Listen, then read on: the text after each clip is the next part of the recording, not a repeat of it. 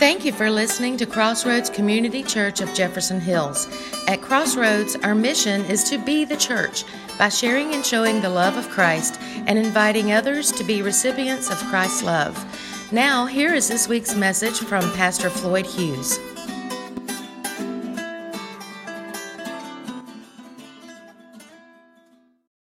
This morning we're continuing in the book of Nahum, and we're talking about a subject that absolutely no one, and I mean absolutely no one, wants to talk about: God's judgment on all humanity, right? No one is excited about it. No one's like, oh, I couldn't wait to hear that topic. No one's going to work tomorrow and like, you can't, believe what we talked about and be excited to tell their coworkers about it, because it's a harsh topic.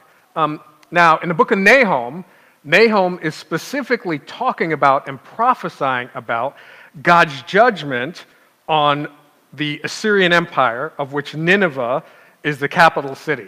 But overall, it's a reminder for us that God is going to judge all the nations of the world, and God is going to judge all humanity.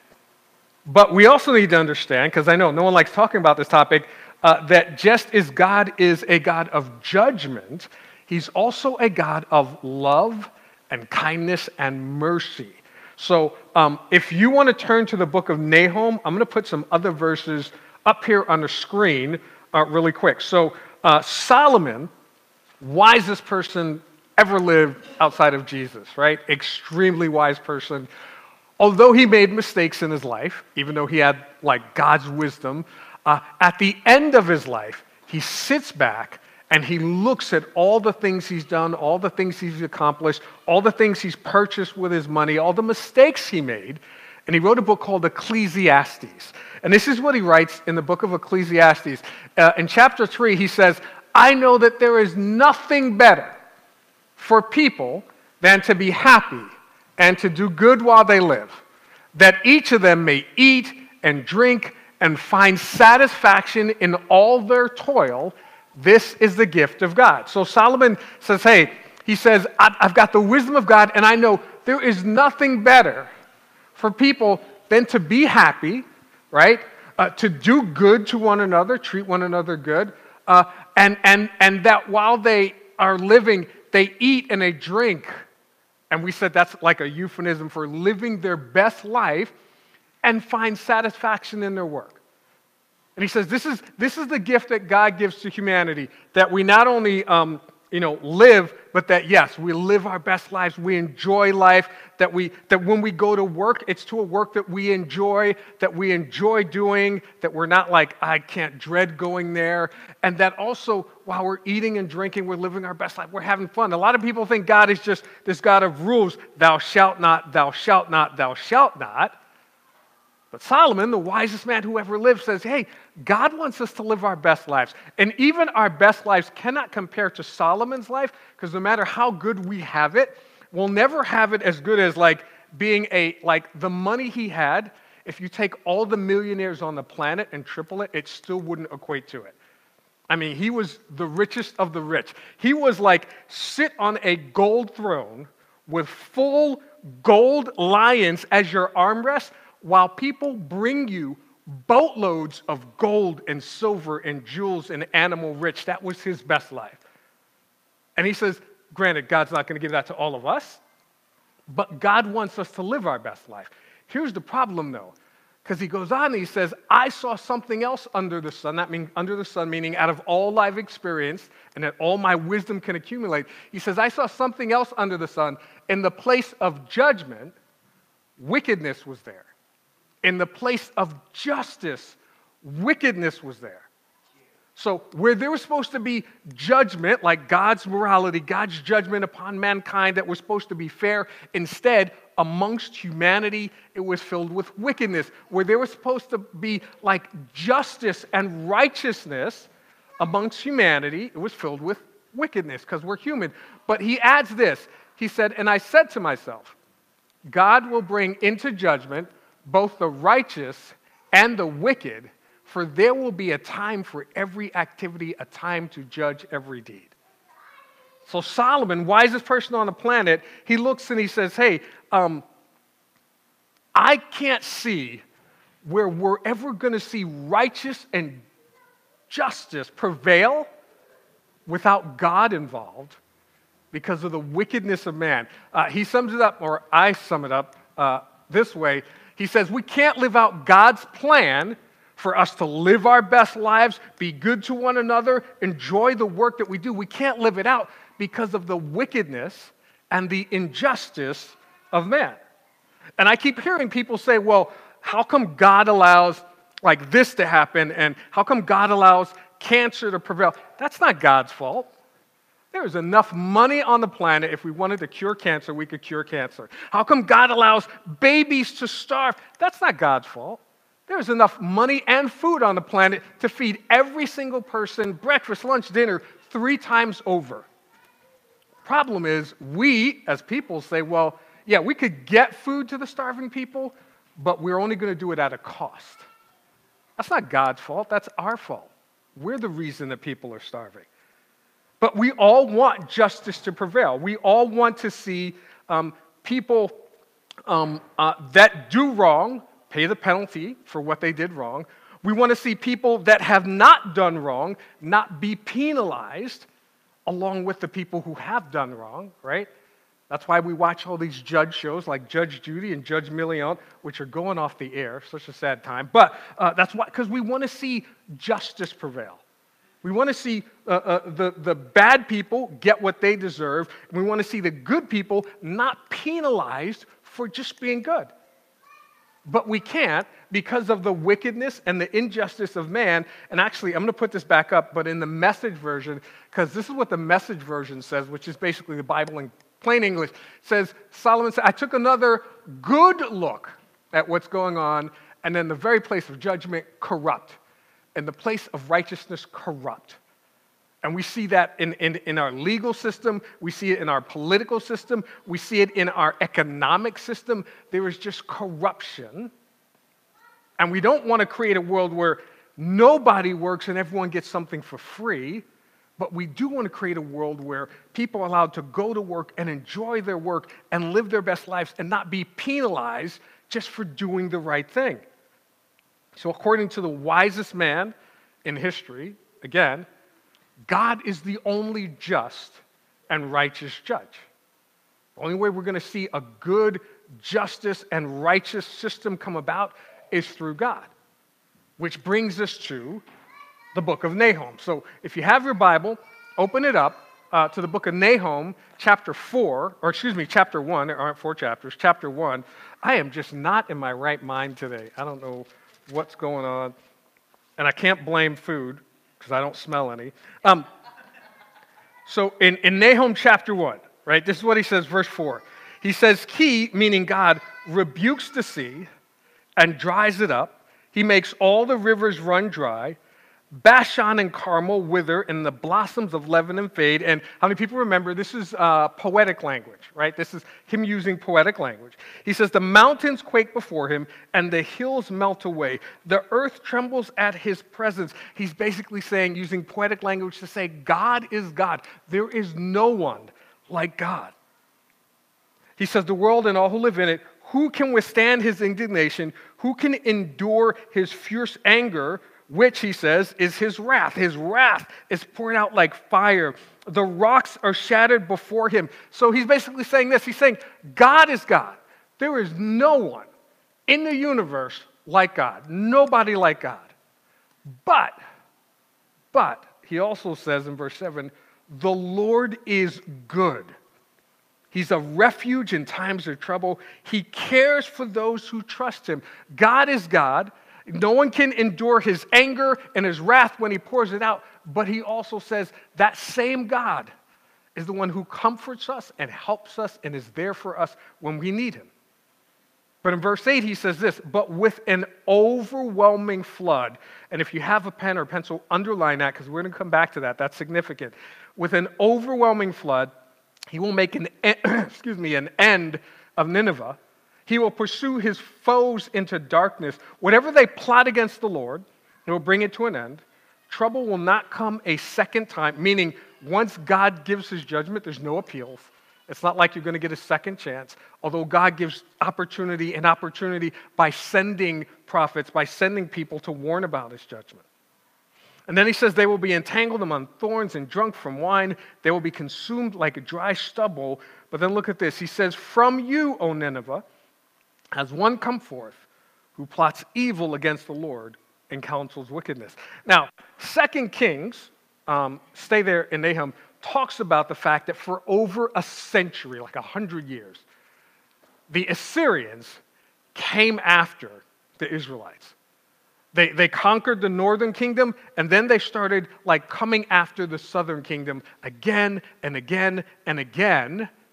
Now, God allowed them to conquer the northern kingdom as a form of discipline, just like he sent prophets to Nineveh. He sent prophets to the northern kingdom and said, hey, your wickedness, your evil, your idolatry, it needs to stop or you're going to pay the cost. And they didn't listen, so he allowed the Assyrians to come in and conquer them. But then the Assyrians went too far and they started messing with and attacking the southern kingdom. And this is what 2 Kings says. In 2 Kings chapter 18, it says, the king of Assyria, and Nineveh is the capital of Assyria, sent his supreme commander, his chief officer, and his field commander with a large army from Lachish to King Hezekiah at Jerusalem. They came up to Jerusalem and stopped at the aqueduct of the upper pool on the road to the washerman's field. Now, a few verses later, it says this. The field commander said to them, tell Hezekiah, this is what the great king, the king of Assyria, says, on what are you basing this confidence of yours? And the reason he said that is because Israel got so tired of being attacked that they said, hey, you know what? We'll pay you to leave us alone. Anyone ever been bullied in school and you had to give your lunch money to the bully and your stomach's growling, but you're like, I'd rather be hungry than beat up? That's what they were doing. They were like, we'll pay you to stop attacking us. And they became what's called a vassal kingdom. They were still called, Israel, but they were under the kingdom of the Assyrian Empire. But then they said, you know what? Enough. We're done. We're going to take our chances. We're going to try to get help from here. We're going to pray about it. We're going to seek God. We're going to see if these neighbors will help us. And then this is what they responded with on what are you basing this confidence of yours? They're like, do you know who we are? You can't stop us. And then this might be where they went a tad too far. He said, furthermore, have I come to attack and destroy this place without word from the Lord? Not saying word from their gods, word from Jehovah, the God of the Israelites. The Lord himself told me to march against this country and destroy it. That might be where they went too far, saying that we're doing this in the name of God. We're doing this thing that defies the will of God in the name of God. And God's response in verse 13 of Nahum, now I will break their, meaning the Ninevites, the Assyrian, yoke from your neck and tear your shackles away. The Lord has given a command concerning you, Nineveh. You will have no descendants to bear your name. Now, this is, and I may be stretching this, but there is no one like who can trace their lineage back to the Assyrians. They kind of died off. If you go do one of those Ancestry.com things, it's not going to come up part Irish, part French, part Assyrian. They're gone. They don't exist anymore. He says, I'm going to destroy the carved images and cast idols that are in the temple of your gods. I'm going to prepare your grave, for you are vile. And God made the decision that, hey, you guys are so vile and so wicked and so disrespectful to God, because remember, all nations are supposed to serve God. He issued judgment against them. Now, they were destroyed because they had no respect for the lives of others. They had no respect for God. They had no respect for other people or other kingdoms. Their thing was, hey, we don't care what you think. You either come under us or we destroy you. And that doesn't sound like someone who wants people to live their best lives and just enjoy their work and love others like that's God's plan. So God said, hey, you know what? I'm going to judge them. And he does that same thing to nations then throughout the Bible, to nations since then, in our current time, and to all humanity. He says there's a line, and if you guys cross it, then you're going to have to deal with my judgment. And a lot of people will say, well, this is unfair of God. How can God get to judge all these nations? It's not fair that he just comes on and destroys nations and that he's going to judge humanity. And I'm like, it's not like he doesn't give us fair warning. He sent prophet after prophet after prophet to his people and to all these other nations, and they just didn't want to believe it. It's the equivalent of, not saying anyone in here ever speeds, but if you're driving down the highway doing 89 in a 55, and you fly by a sign that says, speed enforced in this area, and for you, that's a sign to go 99 instead of slow down. And you hear the sirens, and you see the flashing lights in your mirror. You can't blame the police. It's not their fault. And if you get a ticket, and then the cops leave, and you go back to doing 89 in a 55, and again, you see the flashing lights in your mirror, and you get another ticket, you can't blame. And if 3 months later, you're doing 89 and a 55, and you get a ticket, you can't blame, you can't say it was entrapment, you can't say, oh, it's the police, you can't say, oh, this is the way our government is, because you blew past all the signs that said, don't do this. There is a consequence if you do this. That's not the government's fault, it's not the police's fault, and it's not God's fault when he gives us his word, and he gives us, granted, he doesn't send prophets to us today, but he gives us his word, and when he sent to those nations prophet after prophet after prophet, and they just chose to do what they wanted to do, and God said, here's the consequence, and they continued to do the action, and then God brought upon them the consequence. We don't get to blame God, right? It's not God's fault that they chose not to do that. So today, God gives us his word, and we've seen, maybe not everyone, but we have seen over and over and over historically how his word has been fulfilled. So if we read that there are consequences for our sins and judgments for our actions, and we've seen it historically carried out, it's not God's fault if we continue to rebel against him and he brings upon us the consequences for our action. Now, I want to show you something because this is another historical thing. In verse 8, and again, this is poetic language, so it's hard to differentiate without knowing, but that's why I'm going to share it with you. In verse 8, Nahum wrote, but with an overwhelming flood, he, meaning God, will make an end of Nineveh. He will pursue his foes into the realm of darkness. Now, pay attention. So people with smartphones, pull out your smartphone. There is a guy named Diodorus Siculus. You cannot make these names up. I am not making this up. Somebody Google Diodorus, right? He was an ancient Greek historian, because I want you to see, I'm not making this up. Ancient Greek historian who wrote Bibliotheca Historica. Now, Bibliotheca doesn't mean it has anything to do with the Bible. It's just a Greek word meaning book. So it's a book of history. He was a Greek historian who wrote a book of history, and this is what he wrote between 60 and 30 BC. He wrote, in the 3rd year of the siege on Nineveh by the Babylonians, heavy rains caused a nearby river to flood part of the city and break part of the walls. And he wrote that contributed to the overthrowing of the Assyrian Empire. Now, here's the thing. Some people will say, that's just some random coincidence, right? That doesn't mean it is true. Here's the other thing, right? Somebody Google Xenophon. Again, not making these names up. These are like real names. Xenophon. He was a Greek military leader, philosopher, and historian who wrote this book called Anubis. Be very careful when you're Googling Anubis, because with a typo, weird stuff could come up like you wouldn't believe.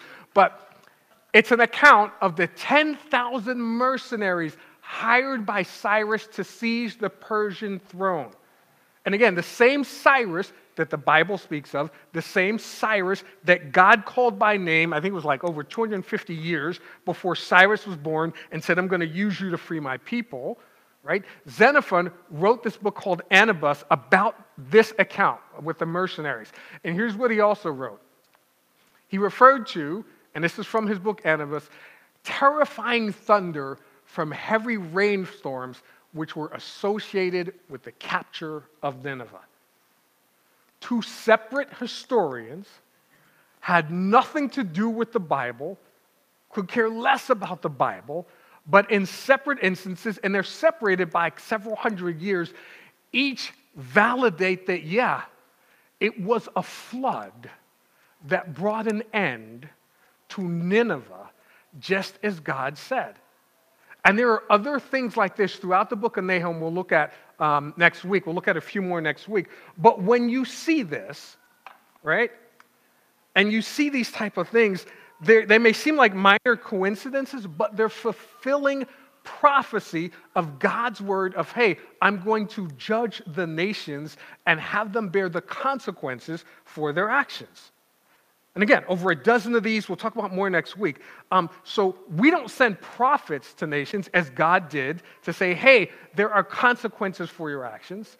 Today, we send like missionaries, and we're not the only ones, around the world to share not just about the consequences of their actions, but about the goodness and the grace and the love of God. And Jessica, she's one of the missionaries, she sent us, not just to us, but a YouTube video of her latest update. And I say latest, I was late to post it. It's from earlier this month where she was at a conference helping to equip people in Africa and Asia to share the gospel. The Oliveras family, they're in Chile, and this is August, so not yet. But when we go into the fall, that's when they go into their summer season, and they start bringing in youth from all over Chile and all over the city of Santiago, and they do games with them. They have a great campus, looks like a resort with swimming pools, basketball courts, cabins, and tennis courts, and soccer fields, and they do all these sports activities with them, and then like every 20 minutes or so in between, they'll stop, they'll pray with them, and they'll share the gospel with them.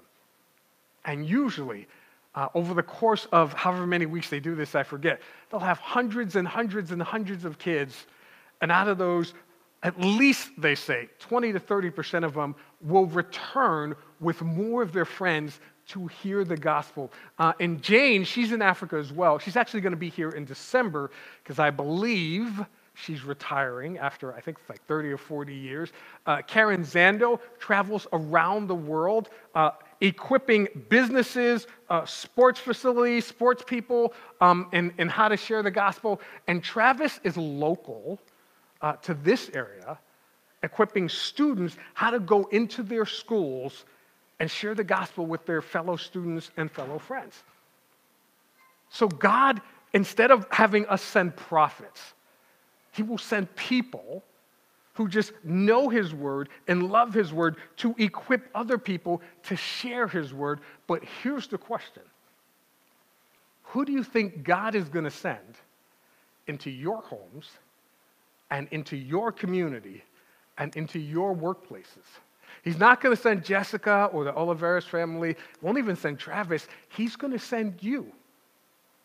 Because you're the one who can communicate to your friends and loved ones that, yeah, there is a wrath that God is going to pour out, consequences for our sins, that his and this is again the Message version, that who can face such towering anger? Who can stand up to this fierce rage? His anger spills out like a river of lava. His fury shatters boulders. Only you can find the best way to communicate that to your loved ones, to your friends, to your coworkers, to your neighbors, to the people in your community. And only you can also communicate, because it's not one or the other, it's both, that same God is good, that he's a hiding place in tough times, that he recognizes and welcomes anyone looking for help.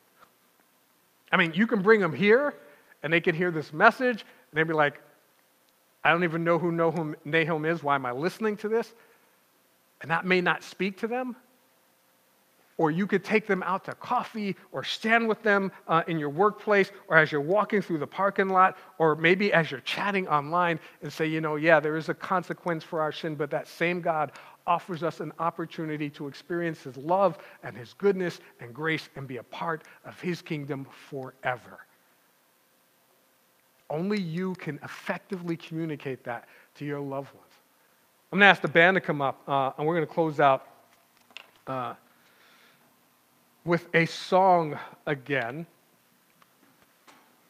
And I'm going to ask you guys to stand.